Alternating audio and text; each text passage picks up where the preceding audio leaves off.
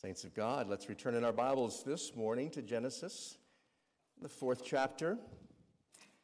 And I'll read for a second time the first 8 verses. Same reading from last week, but just note that the text for this morning's sermon is just in the last 2 verses, verses 7 and 8.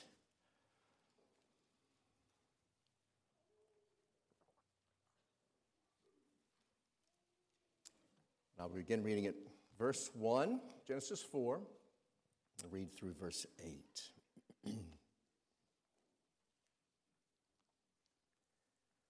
This is the word of God.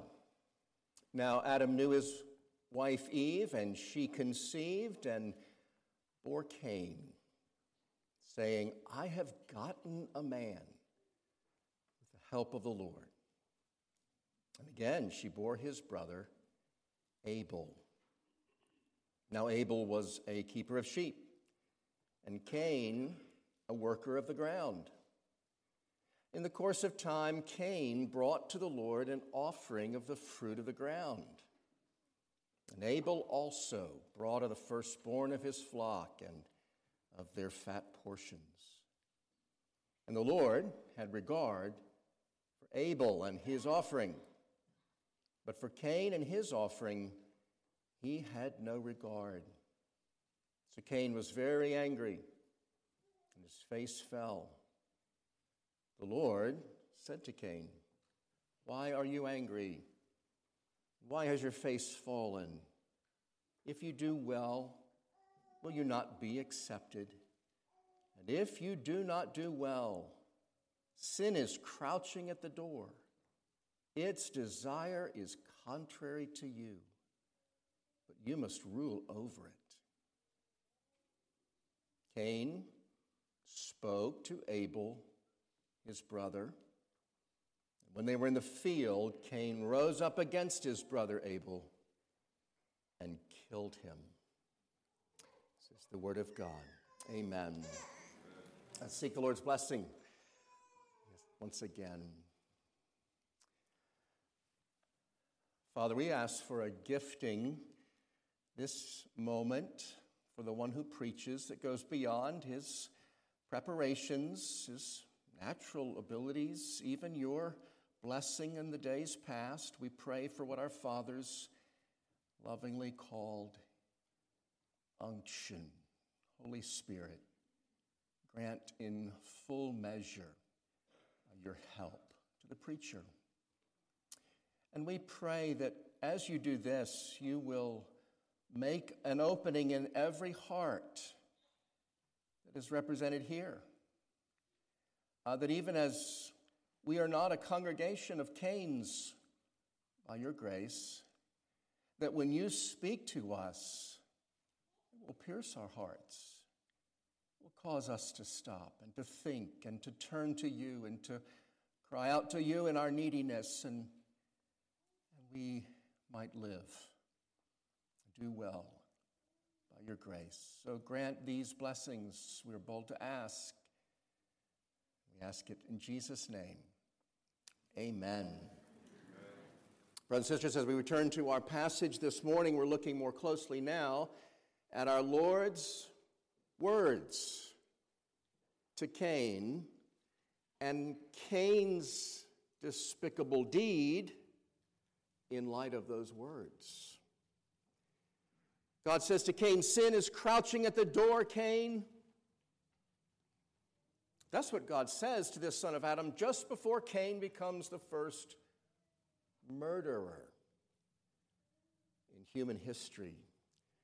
This dialogue between God and Cain at multiple levels ought to be arresting to us, but not least of all because it contains the first reference in all of Scripture to this thing called sin.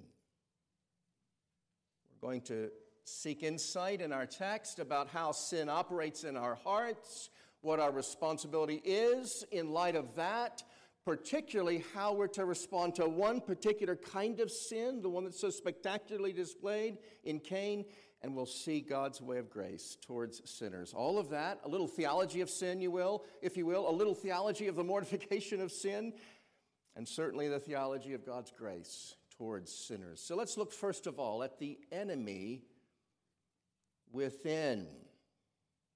So just to remind you, and for those of you who are just joining us today, we deduced last week that God had seen something in Cain as he brings his offering that is displeasing to him, and we thought not so much of the offering, but as we looked at the clues in the text and compared it with the New Testament, we saw that Cain's heart and Cain's larger life were displeasing to God. He doesn't believe, and he's not living a righteous life. So as he brings his offering, he's a card-carrying Pharisee.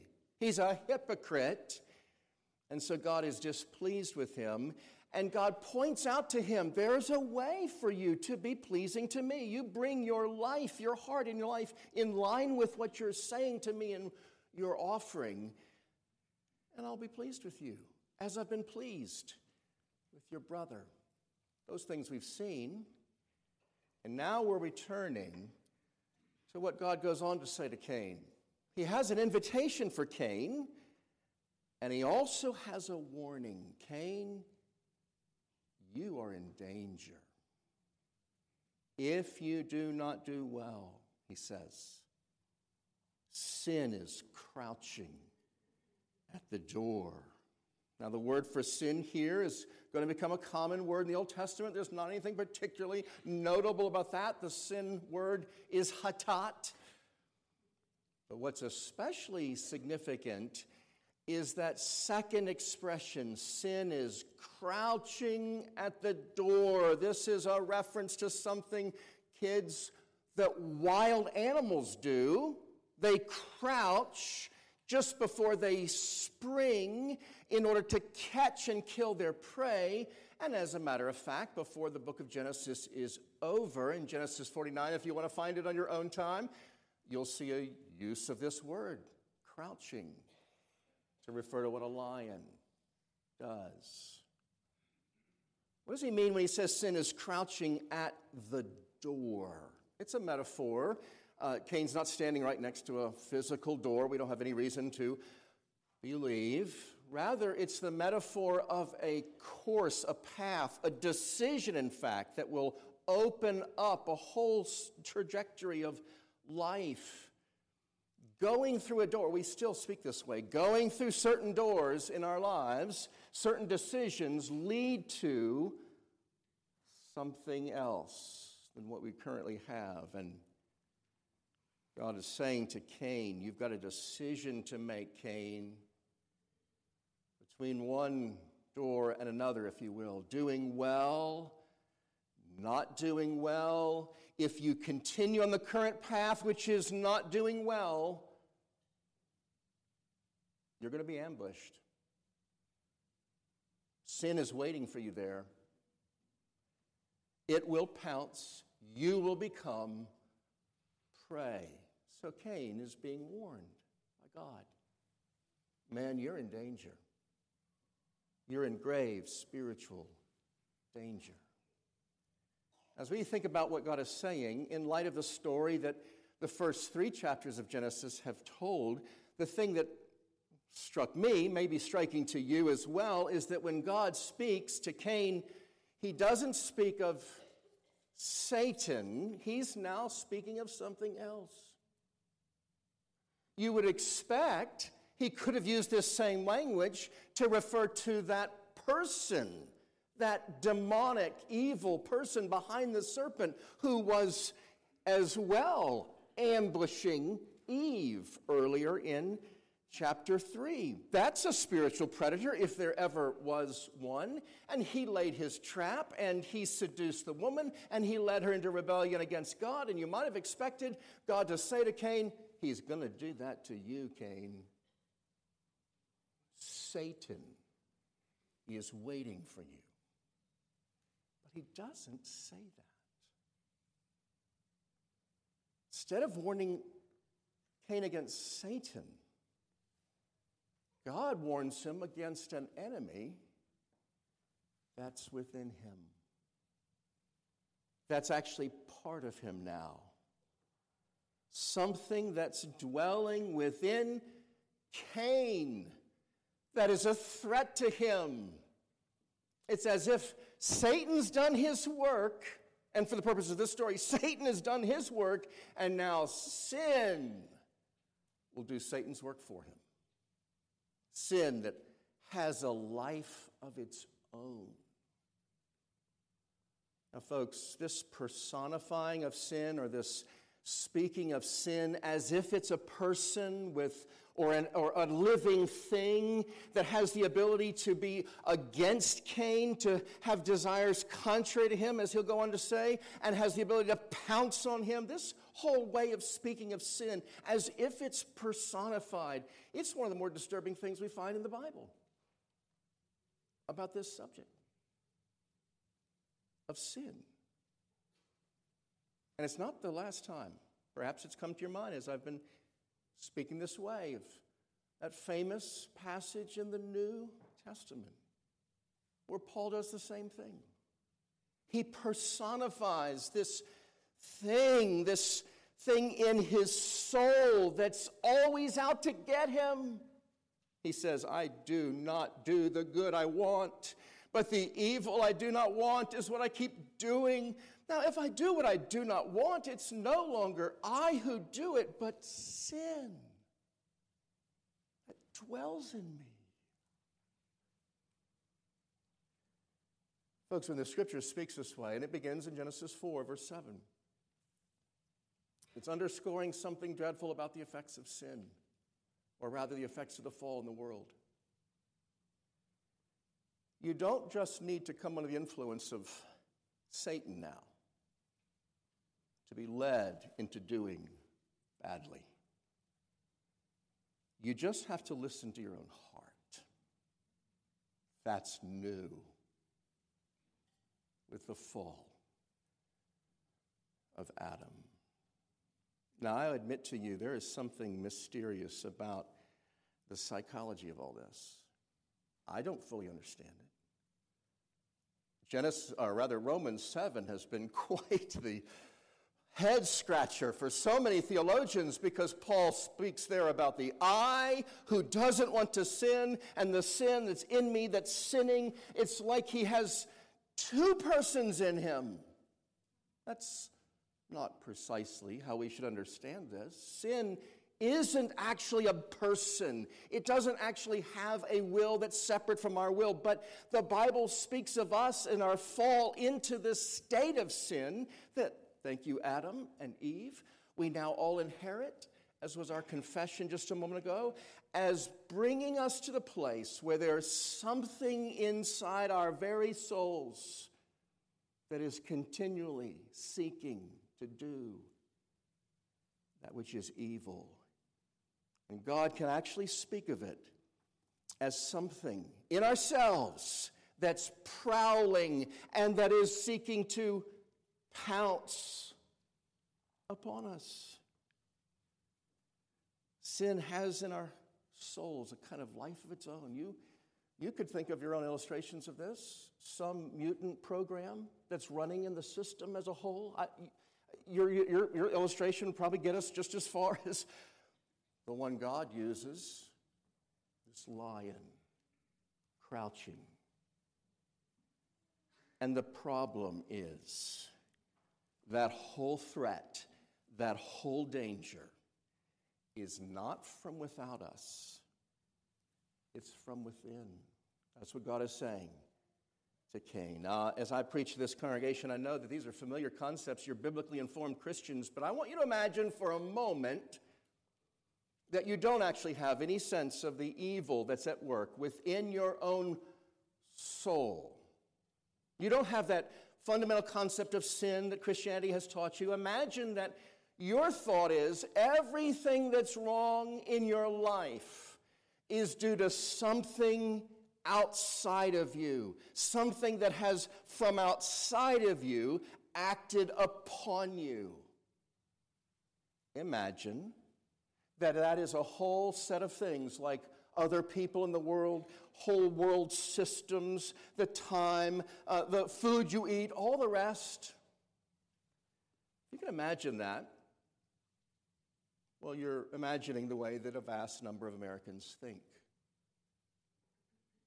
They are aided by this, no doubt, by their therapists and their professional counselors who lead them to see that everything that explains their messed up lives is from without them. And the solution is to change things outside of them.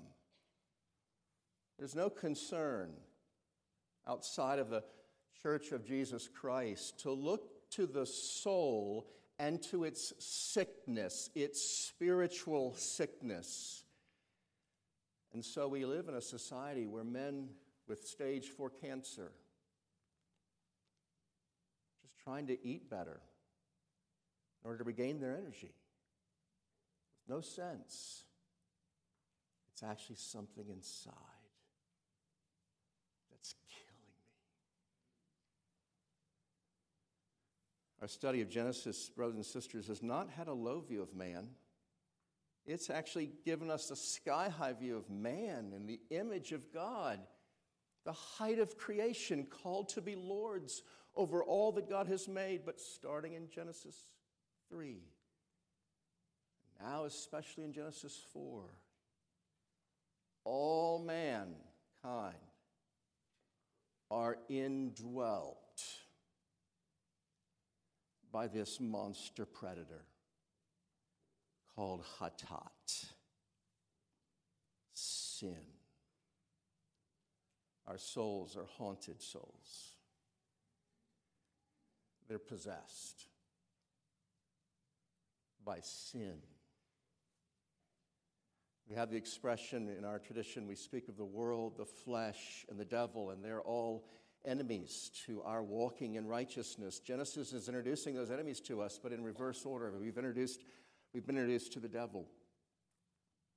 Now we're being introduced to what would come to be called in the New Testament the flesh, the sin that indwells us. For now, I'm wanting us simply to recognize that according to Genesis 4:7, what God says to Cain, now that we live in a fallen world, we are not safe even within ourselves, in our thoughts, in the movements of our hearts. We're not safe. Sin is crouching by the door. Okay. That's the enemy. Within. Let's look secondly at the battle with sin. So in this interview with Cain, the Lord does more than warn him. He's invited him, he's warned him, and now he tells him what to do about this sin in his heart and life. He says again in verse 7, if you do not do well, sin is crouching at the door. Its desire is contrary to you, but you must rule over it. So God's been speaking of sin like this crouching lion, and as such, this sin in Adam's heart has evil intentions against sin. But he says, Cain, you must exert yourself to rule over sin. Now, what does this mean?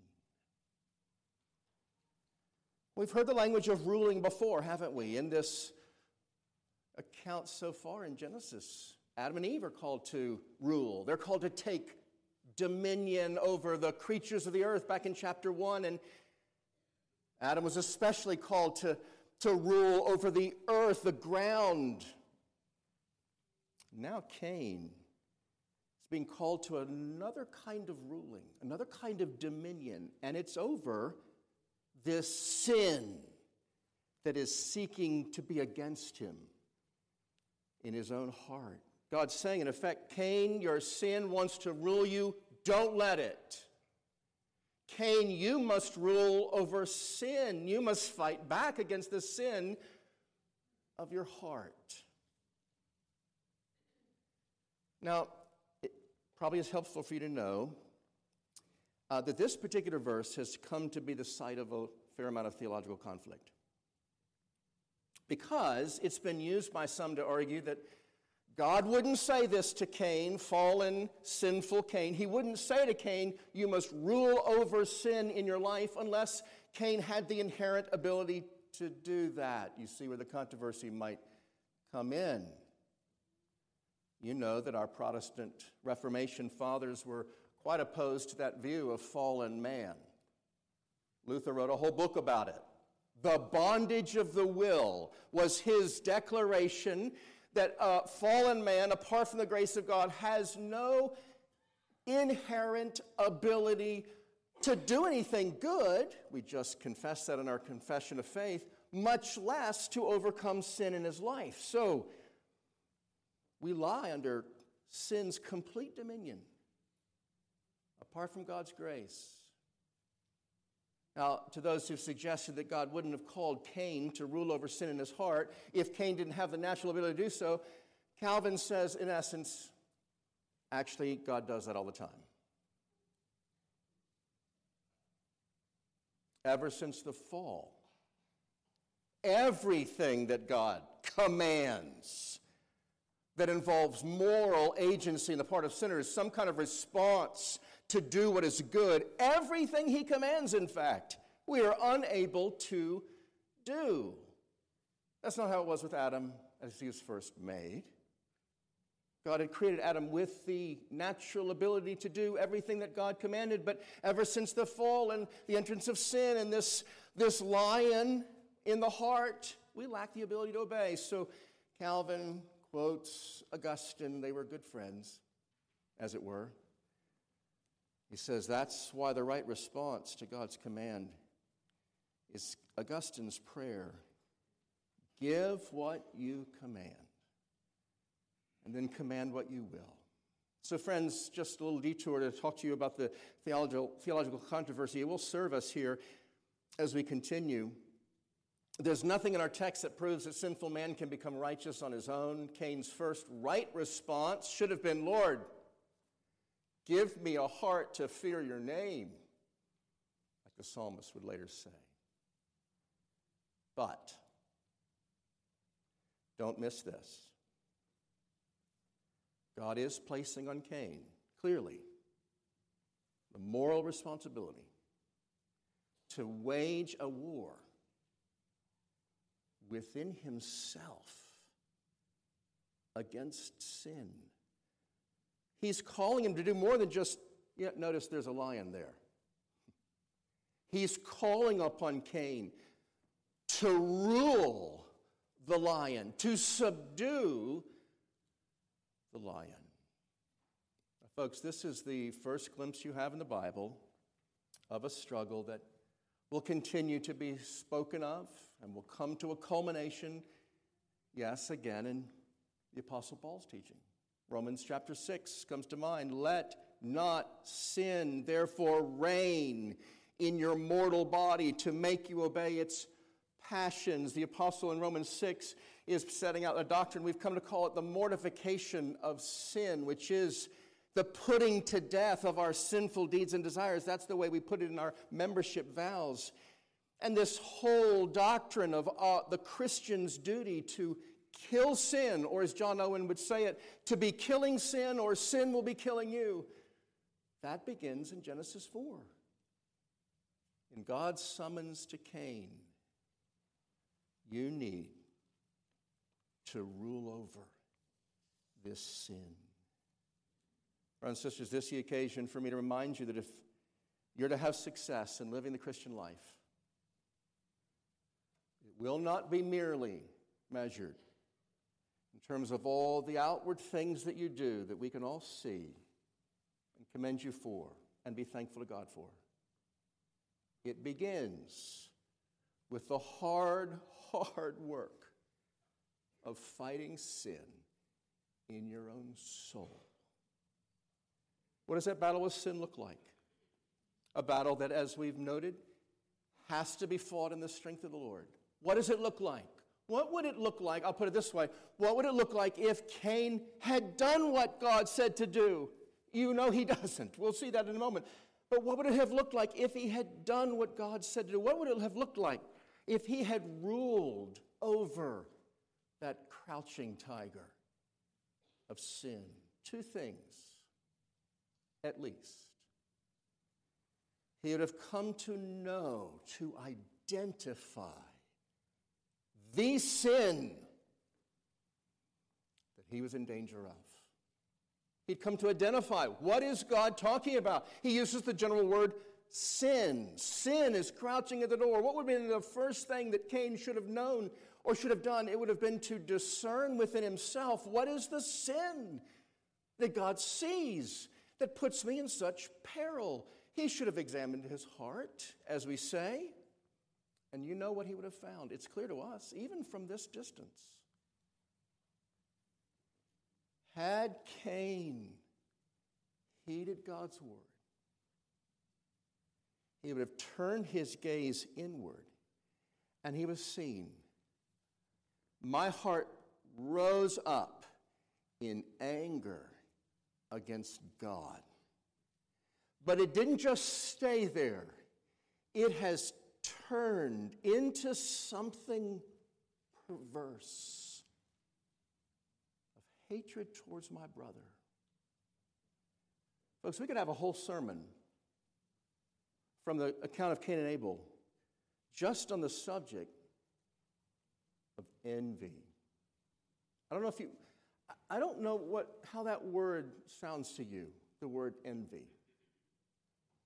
I want you to see before we're done, it's one of the worst possible sins that can ever enter the heart of a sinner.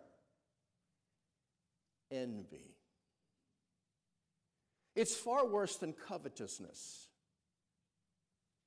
So covetousness is the desire to have what someone else has. He's got it. You don't have it. You're looking at it. Your heart desires it. God didn't give it to you. That's covetousness. Jealousy is when you turn from looking at what your neighbor has that you'd like to have and just recognizing he's got a lot of things that I don't have. I don't like that he has things that I don't have. That's an even greater sin than covetousness when you're jealous of a specific individual. But it gets even worse in the human heart where sin prowls. Envy is now not about the stuff. It's not about the things you don't have. It's about your heart's response to the person who has what you don't have. And instead of just being angry with God, that he gave it to him and not to you, you've come to be angry at him. That is a person in your life you don't want to be around. Because your heart has become embittered towards the person that's blessed of God in a way that you're not. Oh, that's so ugly. So ugly. For Cain to have ruled over his sin, he would have had to come to see the sin, name it, to understand this is what's happening in my heart. And the way we've just tried to do in a summary fashion. Brothers and sisters, this is basic to everyday Christianity.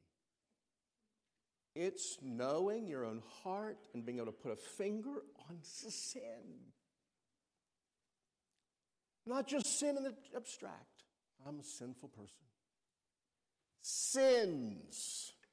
The sin that's at that door that's seeking to take you just now. Every act of outward disobedience begins with some crouching tiger, if you will, of sin within. And you begin to rule that sin by seeing it, knowing it, naming it, understanding it. Brothers and sisters, we need help from each other in this. We need help from each other. Parents, you need to have this as a central part of your raising your children. This is something I see missing in much Christian parenting. It's this recognition that I need to help my son or my daughter see things in themselves, in specific nature. This is such and such a sin. This is what I'm seeing as a pattern. This is why I'm disciplining you. This is what we need to pray that God will overcome in your life. And that kind of parenting, you know why it's hard to do? Because it requires we have to know our own hearts.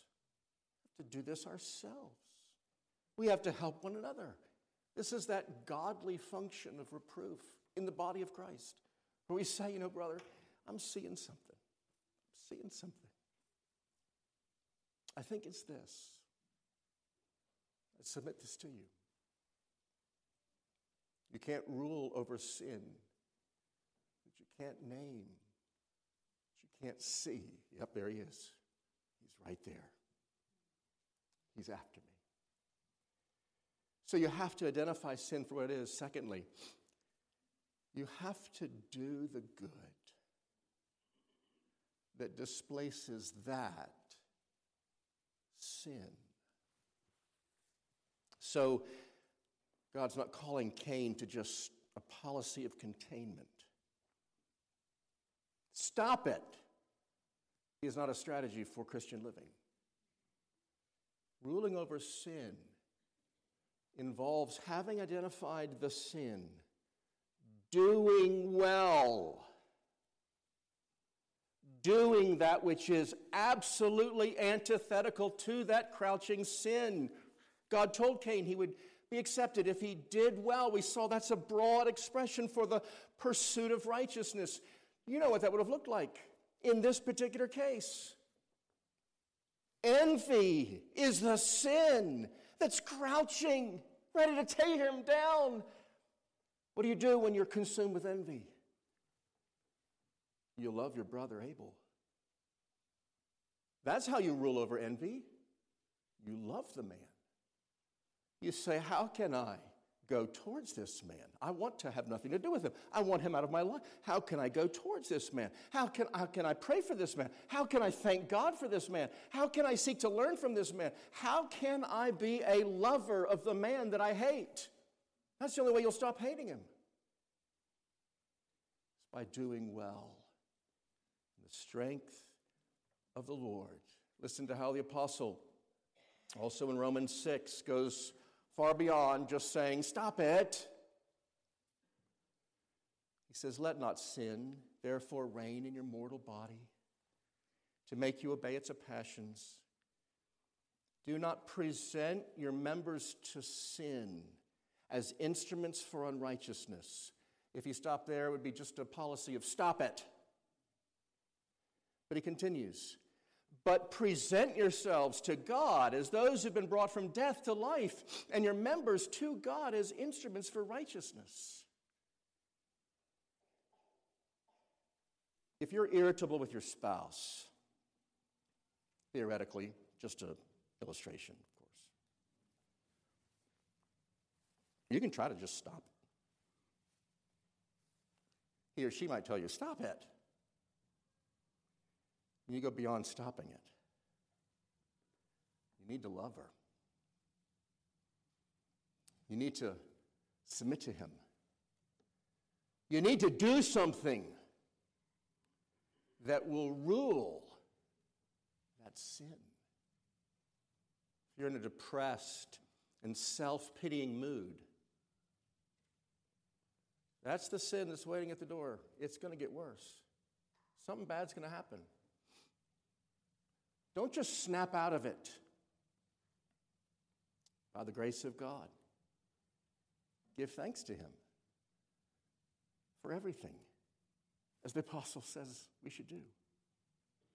You're unhappy with those that are in authority over you, young or old here today. You're unhappy with those people that can tell you what to do. Don't just bite your lip. Give yourself to serving them. That's how you rule over the crouching tiger of sin. Can you imagine the difference the story would have been? Cain heeded God and what God calls him to do. If he'd seen how this anger is turning into something that will go nowhere good. Brothers and sisters, this is our calling as Christians in this battle with sin. Knowing our sin and doing that which alone is antithetical to that sin. And yes, always, in the strength of the Lord, God is calling upon us in this to do what's impossible for us to do. And yet he only calls us to do that which he's willing to give in Christ Jesus for those who seek it. The enemy within, the battle with sin. And let's conclude with the third, the evil that all of us are capable of. Verse 8. Cain spoke to Abel, his brother, when they were in the field. Cain rose up against his brother Abel and killed him. Some of you may have a Bible translation that renders verse 8, now Cain said to his brother Abel, let us go out to the field. The Hebrew doesn't include that, but there are some ancient manuscripts that have added that. The Greek Septuagint, the Latin Vulgate. What they're trying to do is explain what is the role of this talking between Cain and Abel. And they've interpreted the talking as a kind of sly seducing of him into a remote place where he can do the deed. That may have been what the talking was. That's not contained for us in the original that Moses gives us. Another possibility is that Moses doesn't really need to tell us what they said. He simply wants to know that Cain had a bad heart towards Abel. Then he had words with Abel. And then he killed Abel. In other words, there's a progression between the men. That would certainly, if that is the case, cause us to remember our Lord's words in Matthew 5 about the sin roots of the crime of murder. He says, you have heard that it was said to those of old, you shall not murder, and whoever murders will be liable to judgment. But I say to you, everyone who's angry with his brother will be liable to judgment. Whoever insults his brother will be liable to the council, and whoever says, you fool, will be liable to the hell of fire. Whatever the nature of the words between Cain and Abel, we know that eventually the talking stops. And Cain resorts to violence. So that sin that's crouching at the door, it pounces. Cain's overpowering his brother. He himself is overpowered by the sin that he would not rule. Whether this was premeditated, come with me to the field, or whether it was in the heat of passion in an argument, either way, Cain is ruled by his sin. Folks, as familiar as the story is, I hope that all over again it's so very shocking. Murder. We went from taking forbidden fruit to taking the life of another human being. And it's not just that it's another human being. The word brother appears twice in verse 8 in order to drive home the point. Cain killed his brother. The man who once upon a time come from the same womb as his mother Eve. How could we be here already? Brothers and sisters, one of the great lessons of Genesis 4 is that Cain's deeds are actually the natural inevitable consequence of all the sins of the heart. But for God's grace, we'd all be guilty of the same. I think that's the main lesson of Genesis 4 when we come to the murder of Abel. See if you can just trace this and see how far you can see yourself in this progression. Cain's offering of thanks is rejected by God, and he's angry. Do you know anything about anger? Cain's anger turns towards the brother in that sin we've just described as envy. It's the resentment we feel when someone gets something we think we deserve, and it leads to a hostility of heart. The sin of envy is not liking someone because they've been favored in a way we haven't. Do you know anything about envy? There's some time passing, I don't know how much in the text, but with the passing of that time, envy settles into hatred. The end of a friendship, end of a brotherly relationship. The sight of that person, for Cain, becomes intensely unpleasant. You know anything about that? If verse 8 is talking about their speaking in the way we would talk about their speaking, they had words. Now Cain's animosity is being expressed in outward ways. There's an overflow of his heart. He's speaking out towards Abel. We'd say in our day, he's already verbally abusing his brother. You know anything of that? Ever done that? And then the day comes when out of a desire just to be rid of this person, not have to deal with this person anymore, not have him part of your life anymore, Cain tears his brother's life away from him.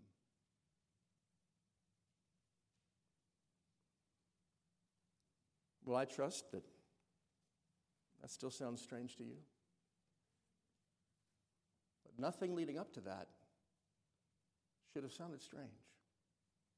Foreign, unfamiliar, alien to your own experience.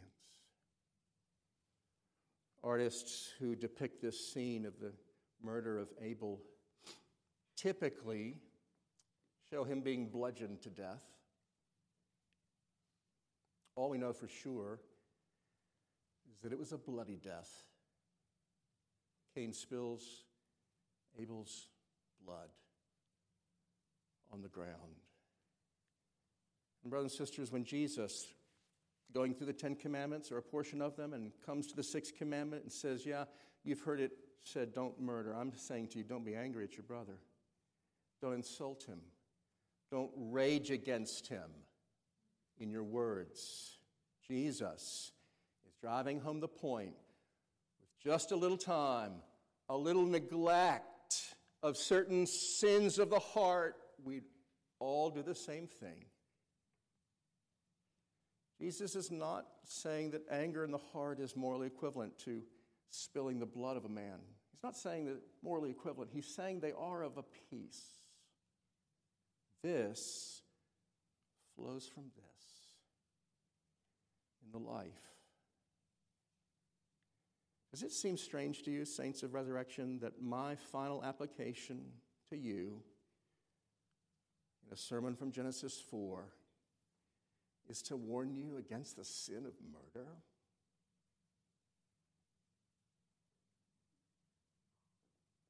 Apostle John apparently thought that the church of his day needed this warning. Listen again to John. I quoted the passage last week. We should love one another. We should not be like Cain, who was of the evil one and murdered his brother. Everyone who hates his brother is a murderer. You know that no murderer has eternal life abiding in him. Brothers and sisters, every urge to be rid of someone should remind you, but for the grace of God, you're capable of what Cain did. I'll ask you, Has the sin of Cain had any kind of purchase in your heart? Even in recent days, towards someone in your life. Maybe it's the person you've begun to avoid. Maybe it's the one you've broken a relationship off with. Maybe it's the person you've begun to think of with resentment. You've perhaps even begun to talk with disdain about them to others. Perhaps it's the person you can't seem to have a civil conversation with. It's the person you take pleasure in cutting down to size, as we say, every chance you get. It's the person you've come to identify as the greatest source of your unhappiness in life. It's the person you've come to dream of living without. Oh, brother, sister, sin is crouching at the door. Murder is just the ultimate form of wishing someone good riddance. So as shocking as it is to read what Cain did, we need to know it's the most natural thing in the world that he did in this fallen world. I say to my ethics class, there's not two kinds of people in the world, murderers and all the rest, to include a few that wouldn't hurt a fly. No. Murder is a sin with a whole spectrum of manifestations in the heart and life, and we are all, as we say these days, on the spectrum. We're all there. That's sin of murder. I think that's an important errand for us. We're confronted by this first murder in human history, and it should cause us to cling to Christ in light of all that we're capable of. Brothers and sisters, let's repent of Sixth Commandment sins. Let's recognize, for example, the sin of envy and resentment towards others. And let's look to Christ for grace. And as I conclude, Genesis 4 will encourage you that He is willing to give you that grace. I'll say again, why? You know why? It's this whole conversation with God and Cain, or as I continue to think, Christ and Cain. That pre-incarnate manifestation of Christ we have deduced is there, walking in the garden, and now talking to Adam and Eve, and now talking to Cain. It's Christ who's coming to Cain and giving him an invitation, giving him a warning. And we'll see he's not even done talking to him once he's a murderer. Matthew Henry's scratching his bald head when he says, it's an instance of God's patience and condescending goodness that He would deal thus tenderly with so bad a man in so bad an affair. Indeed it is. It's Christ being gracious to Cain in the midst of his anger against him. It's Christ being gracious to Cain when He says, I want you to do well, and I want you to be accepted. It's Christ being gracious to Cain when He says, don't go there, Cain. We've seen Jesus warning Cain against the very thing that happens. That's the tragedy of Cain, that he doesn't heed a gracious warning. You and I can take the grace of the warning, heed it, come to the one who's graciously warned. Make the prayer of the psalmist, let the words of my mouth and the meditation of my heart be acceptable in your sight, O Lord, my rock and my Redeemer. Be comforted that the one who warns, who graciously pleads, will receive the one who comes with that prayer, who will grant all grace, not only to forgive past doing badly, but grace to do well, to be pleasing to God. Amen. Let's seek that grace in prayer.